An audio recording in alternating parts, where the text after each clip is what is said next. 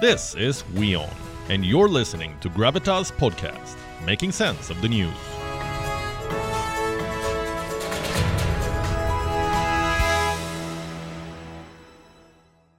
An attack in Iran has been dominating global headlines.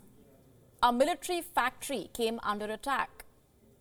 Who was behind it? What's the latest from on the ground, and what are the reactions at this point? Why is Israel being drawn into this story? Our next report getting you what's happening.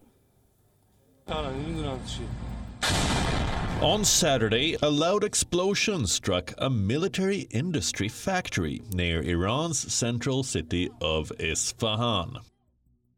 The plant is around 440 kilometers or 270 miles south of Tehran. Bomb-carrying drones targeted the Iranian defense factory, causing some damage at the plant. There were no casualties. Iran claimed to have intercepted drones. Iranian state television broadcast footage that it said showed the damage caused. There was also footage that was said to show drone debris on a table. Who was behind the attack? Iran's defense ministry has not publicly put out any information answering this question, and according to U.S. media reports, U.S. officials believe that the attacks were carried out by Israel. The Wall Street Journal and the New York Times cited U.S. officials and those familiar with the operation.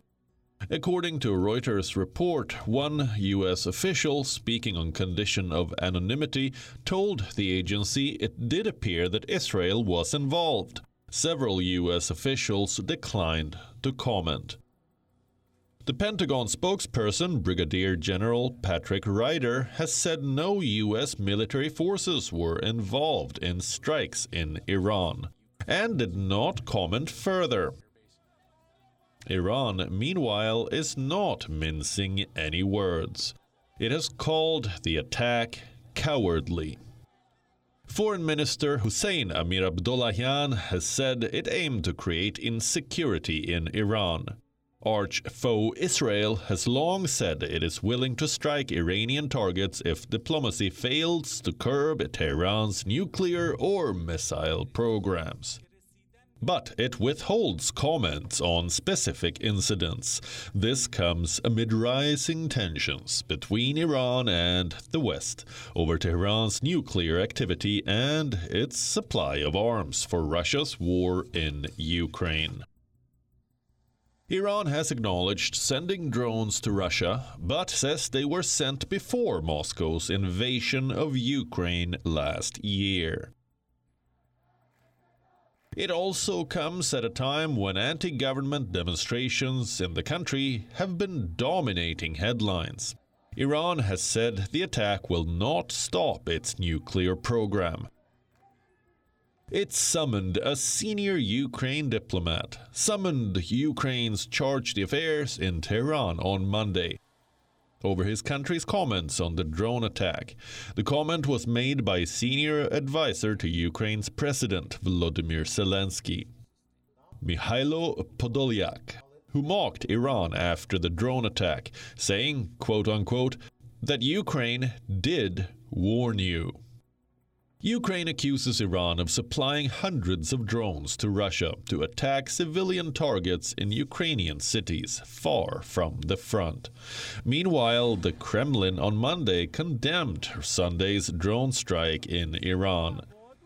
The Kremlin spokesman Dmitry Peskov has said one can only condemn such actions against a sovereign state. Several Iranian nuclear sites are located in Isfahan province, including Natanz, which is the centerpiece of Iran's uranium enrichment program. Talks between Tehran and world powers to revive a 2015 nuclear pact have stalled since September, under the pact that was abandoned by Washington under President Donald Trump. Iran agreed to limit nuclear work in return for easing of sanctions. Over the past few years, several explosions and suspicious fires have occurred around Iranian military and nuclear facilities. In July 2020, a fire tore through the Iranian Natanz nuclear complex. In 2021, a blackout occurred in Natanz on the anniversary of National Nuclear Day. And in October 2019, an oil tanker belonging to the National Iranian Oil Company was hit and damaged by 2 missiles.